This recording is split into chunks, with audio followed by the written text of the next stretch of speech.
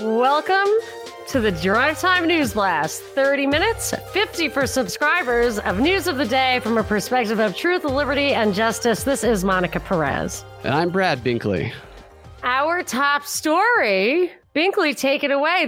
The I don't want to scoop you, so tell us what you got. All right, let me make sure that we are up and going. Yes, we are up and going on Rockfin. Definitely wanted to make sure that was taken care of.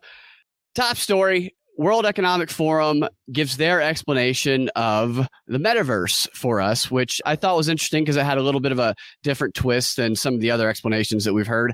They described the metaverse as extended reality, the combination of augmented reality, virtual, and mixed reality, and they say that it will become a key medium for social and business engagement. They even stated that it is expected to be as transformative to society and industry as the mobile phone. That's a pretty big statement because the mobile phone has completely transformed society.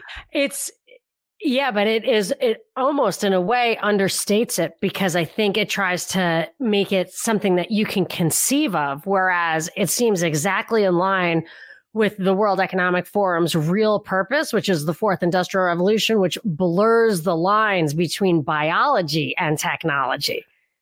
Absolutely. And they go on to talk about how they believe people will use it. They say the internet today is often the main entry point for millions of us to access information and services, to communicate and to socialize, to sell goods, for entertainment. And they say the metaverse is predicted to replicate the value proposition of all those things, with the main difference being that the distinction between being offline and being online will be much harder to delineate. Well, I bet that has real psychological impact that we've talked about before. Yep. They've done studies on that people can't recognize the difference of a memory that was in a virtual world or in the real world. Like 6 months later is Stanford Institute. They study a lot of virtual, how it affects people psychologically. And I actually watched the whole Facebook presentation that Zuckerberg gave, which was really long, but really kind of crazy. And in the video that we filmed later, I'm going to show you some of the clips, but Zuckerberg really wants you to live in a digital world as though it were the real world, kind of like the World Economic Forum is describing here. Like you won't be able to tell the difference. And they go on to talk about the digital economy. So this is the thing we heard about NFTs, and when NFTs came on, non-fungible tokens. Yeah. People are like, what's an NFT?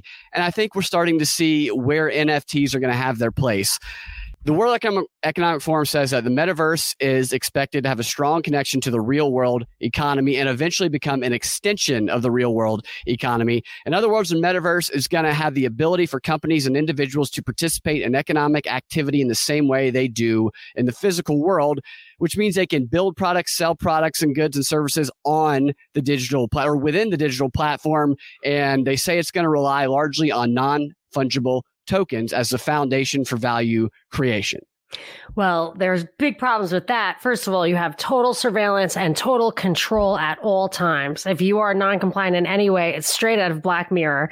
And it's interesting to me that you mentioned Stanford. I assume you mean the Stanford Research Institute, which it's mentioned, every chapter in the Jim Keith books that I've read, that he's my favorite conspiracy researcher, and he did tons on mind control and bioweapons, but I've read 2 books of his on mind control already, and they really feature heavily in the Stanford Research Institute as an arm of the government.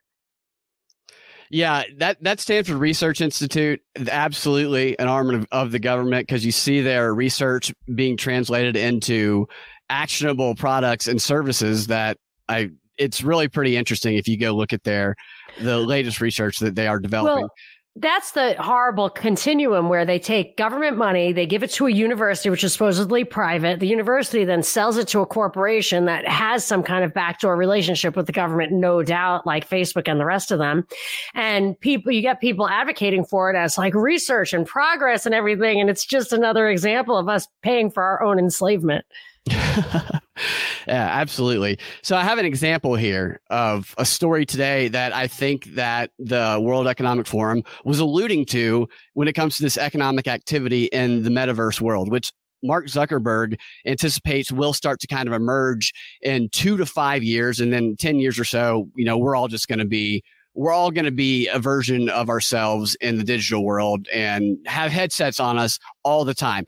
So Quentin Tarantino is going to be selling 7 never before seen clips from Pulp Fiction as NFTs.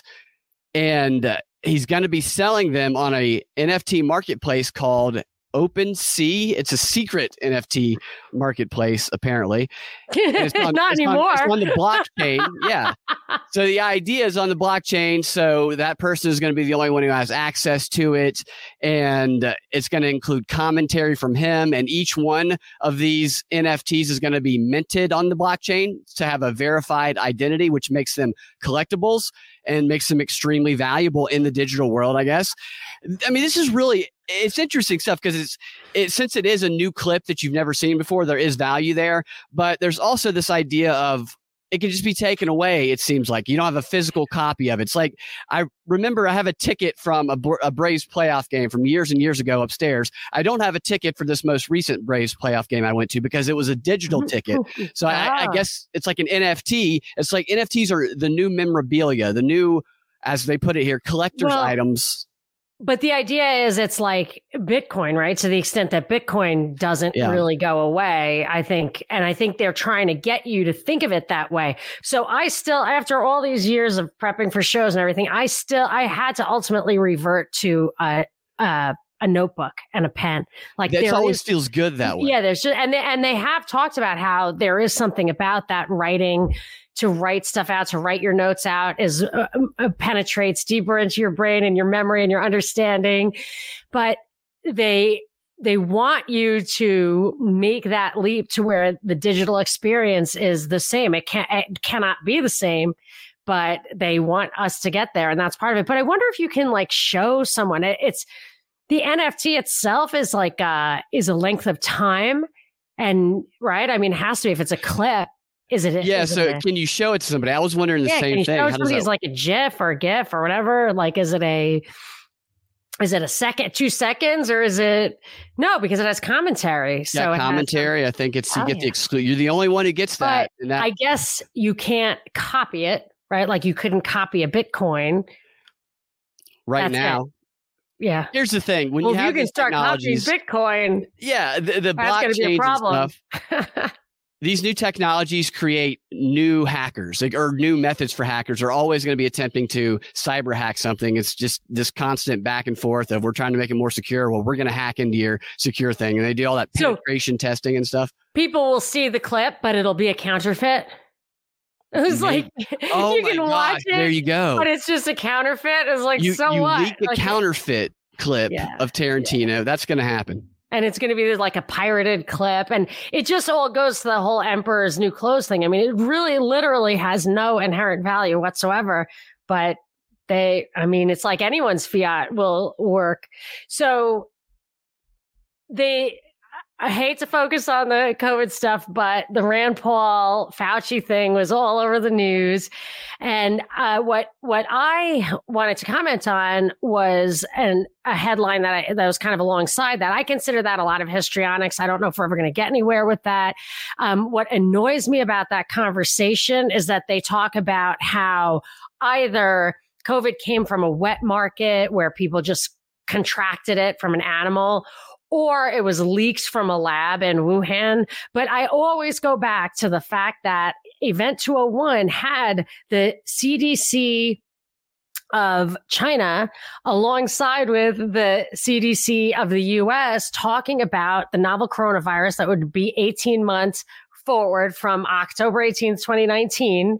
And it started to emerge in November, that it didn't leak.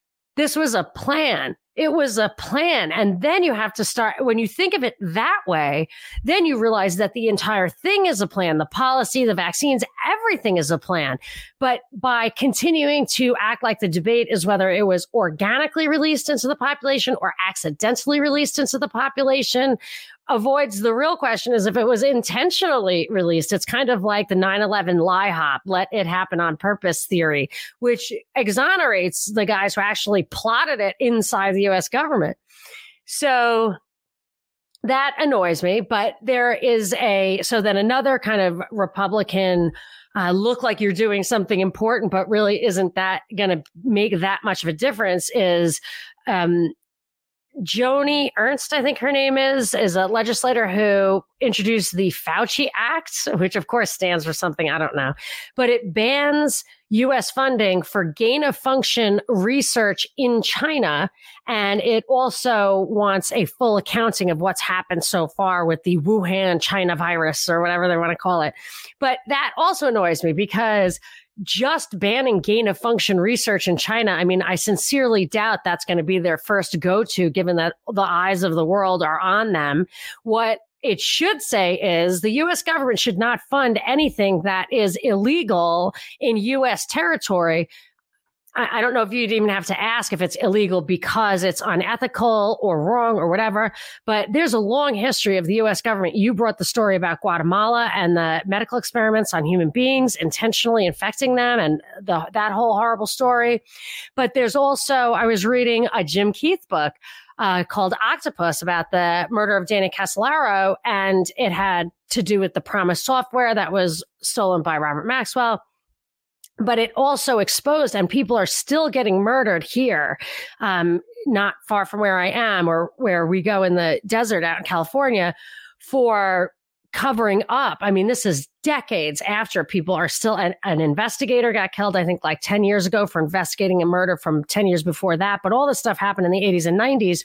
But one of the elements of it was a scandal of Wackenhut, a defense contractor, doing things on Indian reservations that were not allowed in federal land. So they could do illegal testing and everything on Indian reservations, which the Native American communities allowed before casinos were there because they had no source of income.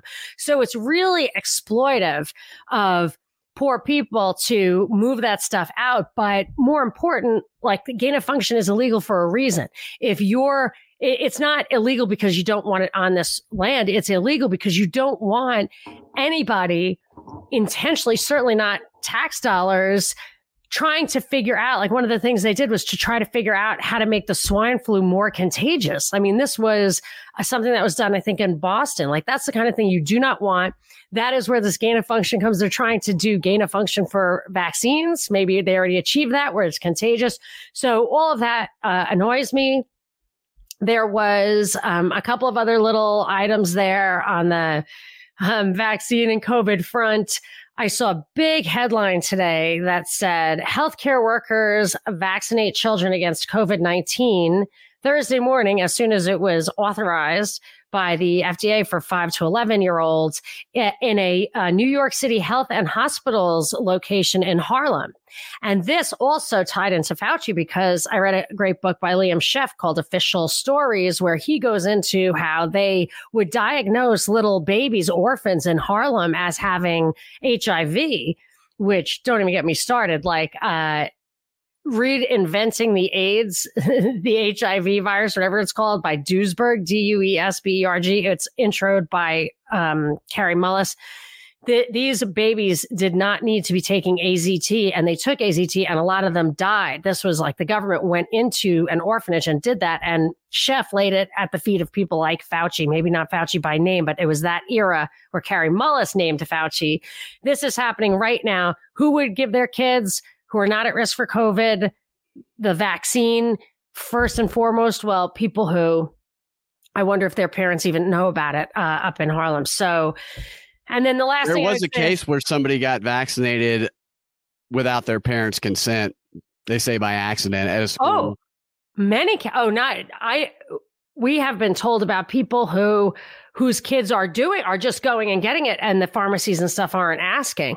There is that. I think that is intentional. There was a Yahoo article on the front page saying how to get the vaccine without your parents' permission. Really, really messed up. Wow. Oh, yeah. I mean, or it said something like, kids are getting the vaccine without their parents' permission. Here's how. You know what I mean? Like it didn't say that it was instruction, but it was instruction. It was really disturbing. They've made it like something forbidden, like alcohol before you're 21 or cigarettes before you've ever smoked. We got to sneak and do it because our parents won't let us. And the peer pressure is there unbelievably like that clip that you brought to the Rockfin video, the deep dive, where they were just plotting to get the adolescents to torment their parents into agreeing.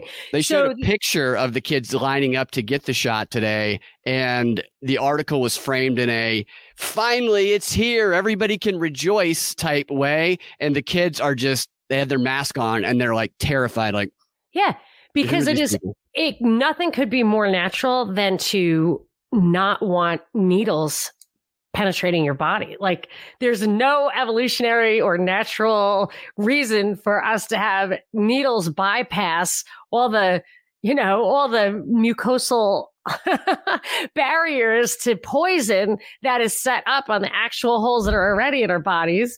But I did want to clarify something about Aaron Rodgers, the quarterback for the Green Bay Packers, who he did not say that he was inoculated. He said he was immunized. Right. Yeah. So, because I looked that up once before, and inoculated, I think, does kind of mean that you got a shot, whereas immunized, he was probably immunized because he had it before and he had the immunity. So now that you hear the story, well, he was misleading, and I heard them say he's got COVID. That really annoyed me because, yeah, he got a positive test, but he's supposedly does not have symptoms, and those tests are so often wrong. And I think this will be interesting to see if he does get symptoms, because he may well be immunized. Yeah, and if you're immunized if you get the virus. Maybe he had it already. And they're talking about him saying he lied. He intentionally lied, and he put other people in danger. They don't know that. The media doesn't know that. They don't know that his teammates didn't know.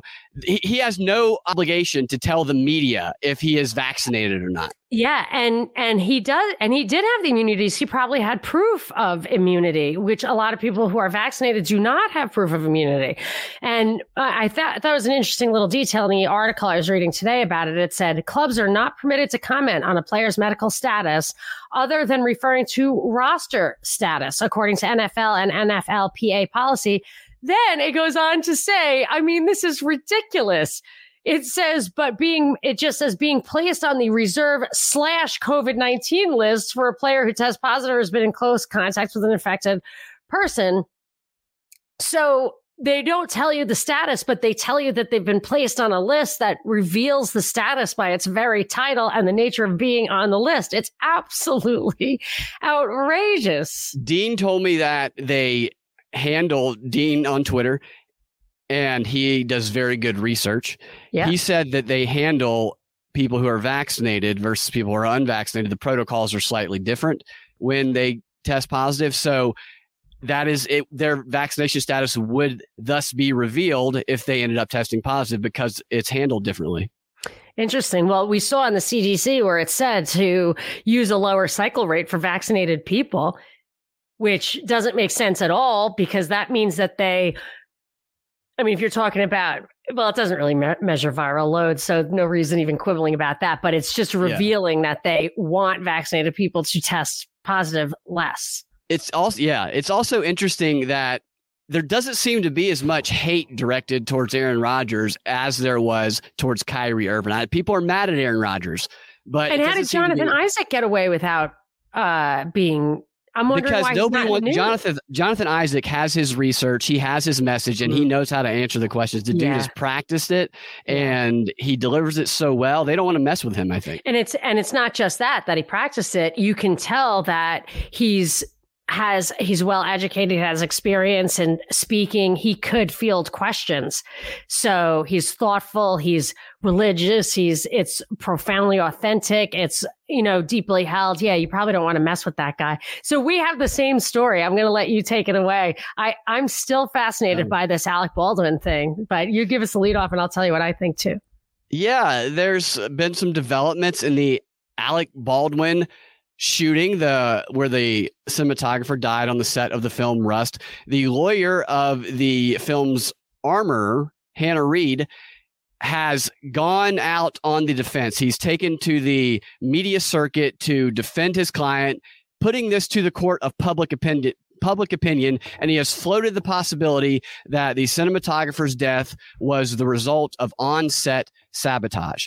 This is very interesting for a number of reasons. One is, as I said, her lawyers are getting out there and getting in front of cameras while other people who were involved are staying away from cameras. So they're clearly trying to take control of the media narrative about it to defend her and point the finger in someone else's direction or a group of people's direction by suggesting sabotage. I would love to read this one paragraph statement they put out because it totally blows up any of the ridiculous explanations they said could have accounted for this. Because what they said was that the live round got in there because people on the set took the gun and went hobby shooting, plinking like hayseeds with the hay hanging out of their mouths. I mean, instead of paying attention to their job, they were overworked, but they were going plinking which is insanely dangerous. So I haven't heard that story for a while. This is what she says. Hannah Gutierrez Reed would like to add a few points to the continuing narrative on the tragic events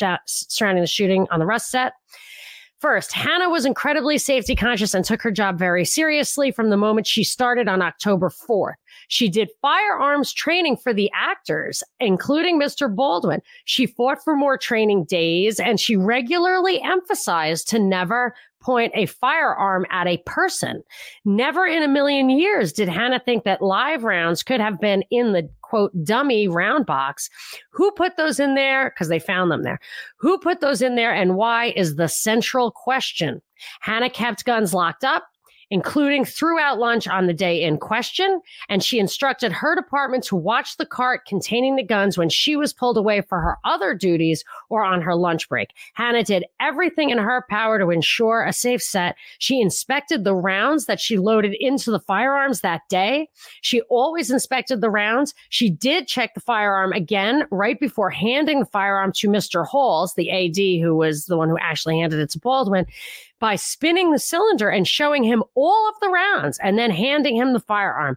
No one could have anticipated or thought that someone would introduce live rounds into this set. The only guy between her and Alec Baldwin, according to the narrative right now, is this Halls guy, unless she's lying. But she might be.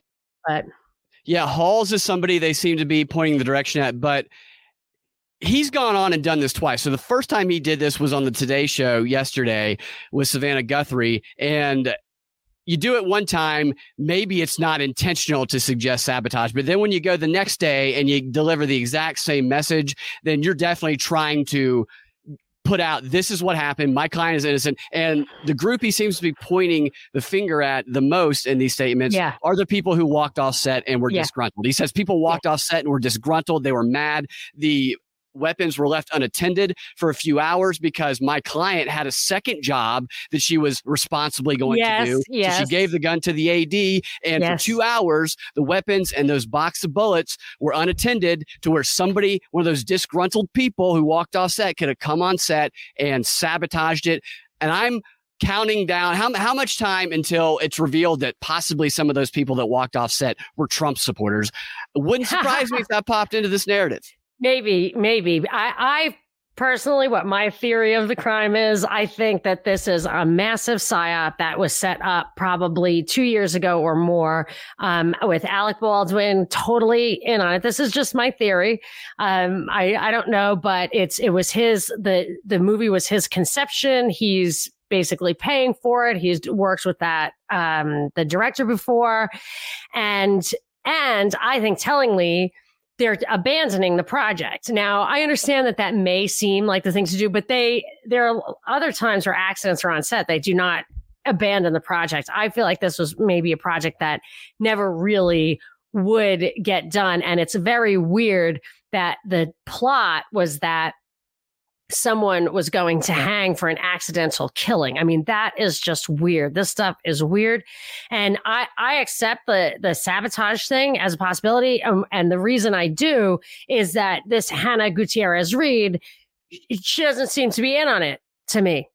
So she was sabotaged, with these things, I never even know what's really happened to the alleged victim. Like, I don't know. I mean, I know that sounds crazy, but I just don't know. This is a very weird story. And the thing that makes it hang together, those guys popping off set, that doesn't hang together. That's not a plausible story. And that's critical to this narrative. Yeah, I expect this to get ugly in the media.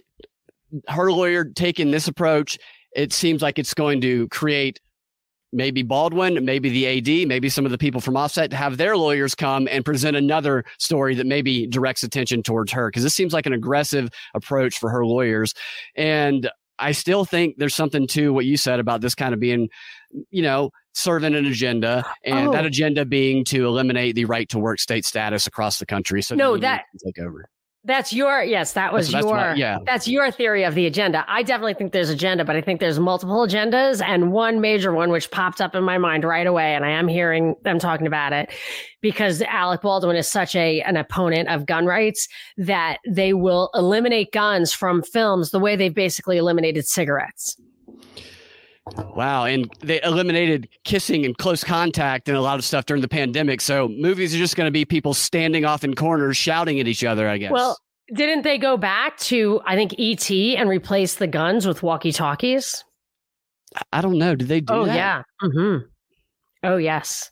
If you see E.T. on TV, it's not the one that you saw when you were a little kid. Do they talk into the guns on E.T.? I don't know. I didn't go and rewatch it, but you can just Google that.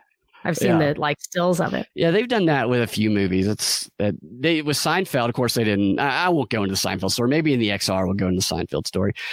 Robot takeovers happening. We've been tracking that for a little while, and I have a couple of robot takeover stories for you today. One in the DNB and another in the XR. This first one comes from Netflix, and a lot of screenwriters today are going to be envious of bots. A lot of aspiring screenwriters, anyway, are going to be envious of bots because Netflix has released its first ever horror film written entirely by bots.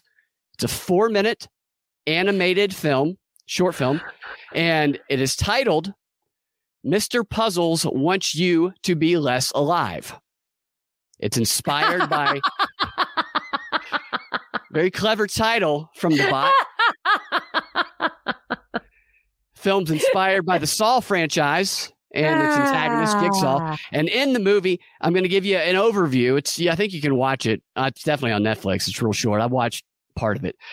Mr. Puzzles is a deviled mask villain, and he has a woman trapped named Jennifer in what appears to be an abandoned warehouse, and he has her dangling up, hanging by a rope, her feet, and she's way up in the sky, like hanging in the rafters, and below her is a giant circular saw. So if she were to fall, then that's it for her. And in order to save her life, Mr. Puzzles is presenting a bunch of random puzzles to her that she must correctly solve. Otherwise, she will fall. And the movie even features an undercover cop trying to rescue her who is disguised as a whale. It sounds like a Batman episode with the Riddler, like exactly. It is a bit strange. And of course, it was written by bots. And the way that they did it is they got this guy who has written some bot articles. He's a writer, or maybe bots write his articles. I don't know. His name is Keaton Patty. He's he writes for the New Yorker. And they trained the AI by having it watch over 4,000 hours of horror movies. And then they unleashed it to write a horror movie of its own. Well, I've read plenty of articles written by bots for sure. You can tell. You can usually tell. Well, sometimes you can tell. Yeah. Well, yeah, I guess we wouldn't know if we couldn't tell. Right. Yeah. All right. Before we get to our final story of the Free 30, I'm going to tell you about what we're going to talk about in the DNB XR, which is 25 Facebook code words that were recently revealed in the Facebook papers. And yet another story of robots taking over our jobs, similar but different to that one. And if you think the Gabby Petito story was interesting, Monica has stumbled upon a missing woman story in California that will blow your mind. So get ready for that. And I also want to give a big thank you to our sponsor of today's show, True Hemp Science, truehempscience.com/prop report. They are your CBD experts. And what makes them different is that they create handcrafted, full spectrum, high quality CBD products by sourcing the highest grade of hemp from around the world. My personal favorite is their Acapulco Gold Lotion with hemp extract. And They have awesome t-shirts as well. You always get somebody to come up to you and say, cool t-shirt. You start a conversation there. The best thing about True Hemp Science is the personal care and service they will give you. If you're new to the hemp world, trying to understand how you can benefit from it, they will give you personal attention, tell you how you can use it, what's best for you, and answer any of the questions that you need. Use prop code when you check out, and you will get the Propaganda Report discount. That's prop code, truehempscience.com/propaganda report. Support us by supporting our sponsors. These are liberty-loving companies that are fighting through this with us. So help them out. They got great products. Also, we are continuing to expand our offerings and improve them. We have our premium content that we now offer 50 minutes commercial-free DNB Monday through Thursday, including the live stream video on Thursdays that you're watching right now on Rockfin for Rockfin subscribers. And on most Fridays, we have an exclusive interview with a thought leader, a subject matter expert, or a particularly original fellow podcaster. And we also have our patron-only Q&As on Patreon. And we do deep dives on here where we reveal what the secret plans are of the controllers. Then 2 weeks later, you hear Biden say the exact same thing. It's astonishing every time it happens, and we're going to be recording one later today. So sign up at rockfin.com/propaganda report for that. Check out our tiers at patreon.com/propaganda report for our Patreon tiers. And if you want to see the XR portion of this show, if you're watching on Facebook at 30 minutes, we will be cutting off the stream, but we will continue on Rockfin. So rockfin.com/propaganda report. Sign up there. Now on to our final story of the free 30, which I did not tease. That's okay. I'm sure people are still listening. Yes. All right. So the UK is often, they create laws, and sometimes we then later create laws that are modeled off of some of their laws. And that's definitely where this is kind of heading when it comes to regulating the internet and Facebook. So the UK has an online safety bill, and this new bill that has been presented could criminalize certain behavior that causes emotional, psychological, or physical harm to the likely audience member. The lawmakers in UK are considering making it illegal to post content online that causes emotional or psychological harm to that audience and punishing the violators with jail time. Excuse me.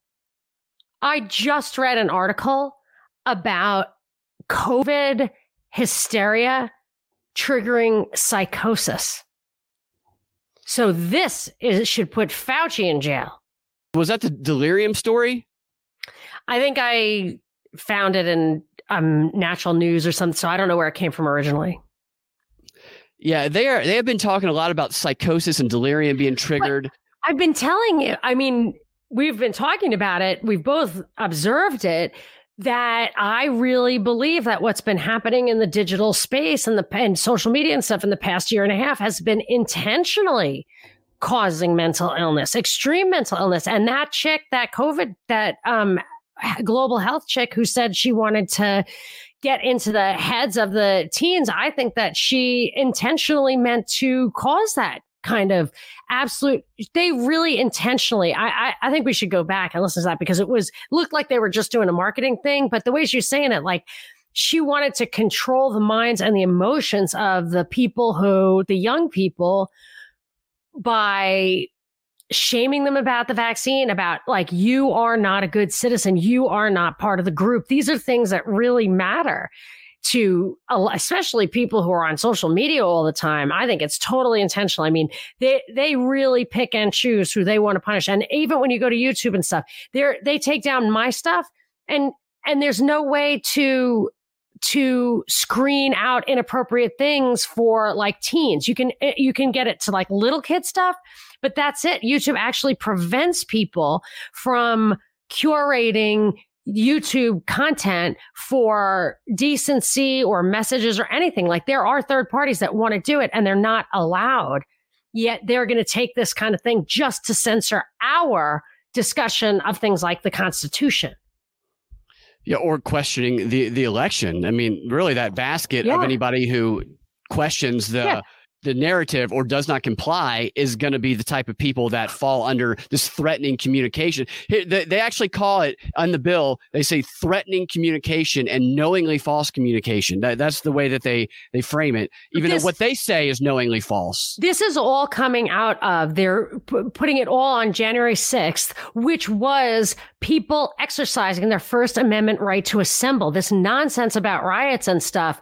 They didn't even have any kind of, even their staged stuff didn't come out for months after that. And we knew numerous people who were there and saw nothing of the kind. The vast, vast, vast majority of the people there were there to exercise their First Amendment rights and support constitutional processes. This is outrageous. I mean, I understand you're saying it's the UK, but obviously, our stuff gets modeled after the UK. Facebook is working with the EU to take on their values for the metaverse. Yeah, they go to the countries where the laws are written to. So I always think like Israel has a lot of tech. Russia used to be able to do psych experiments. China does the surveillance. And then they bring those like best practices here. And if they can't get through the laws here, they do it through these corporations like Facebook, which are really quasi-governmental entities. Anyway, you really got me fired up, but we should probably finish the conversation in the XR. All right. I think that wraps it up. Yeah, I got a little message. I've read it before, but this is pertinent to tomorrow. I'm going to read it. This is from one of our favorite patrons and big supporter of the show. On Friday, November 5th, Ism Cant will be live streaming V for Vendetta at around 5:30 p.m. Eastern time on the Discord server, which is dppdiscord.com. He's doing that for us, for Propaganda Report listeners. It should finish the movie right before the Disappearing Patron Party, which is for our patrons, which if you want to join, patreon.com/Propaganda Report, just make sure you're in a party tier. Just read the descriptions. Before V for Vendetta, he's going to set a playlist for a bunch of other tunnel movies, because I always say meet me in the tunnels, because that's what it was like in Demolition Man, The Matrix, Total Recall. So those are some of the movies he's going to tee up there, which is pretty funny. Movies that have tunnels in them, dystopian future predictive programming, all in good fun, of course. He's going to set that playlist to run from 8 a.m. Eastern. That is pretty awesome, all the way till the V for Vendetta starts at 5. Or 5-ish. Anyone is free to pop in and join. You don't have to be a patron or anything. You can just go to dppdiscord.com. It is definitely going to be fun. We just really love that guy. And you can meet him if you're at the DPP on Friday. He's the life of the party. Yeah, he is. He kills it in the comments section. He's hilarious. All right, you guys can find your Drive Time News Blast every weekday afternoon at thepropreport.com or your favorite podcasting platform with the Propaganda Report podcast feed. If you want access to that extra content that I told you about, go to patreon.com/Propaganda Report or go to rockfin.com/Propaganda Report. If you are not here right now, we will talk to y'all tomorrow, or for those of you that are joining us in the XR, we will talk to you in the XR. Have a fantastic rest of your day.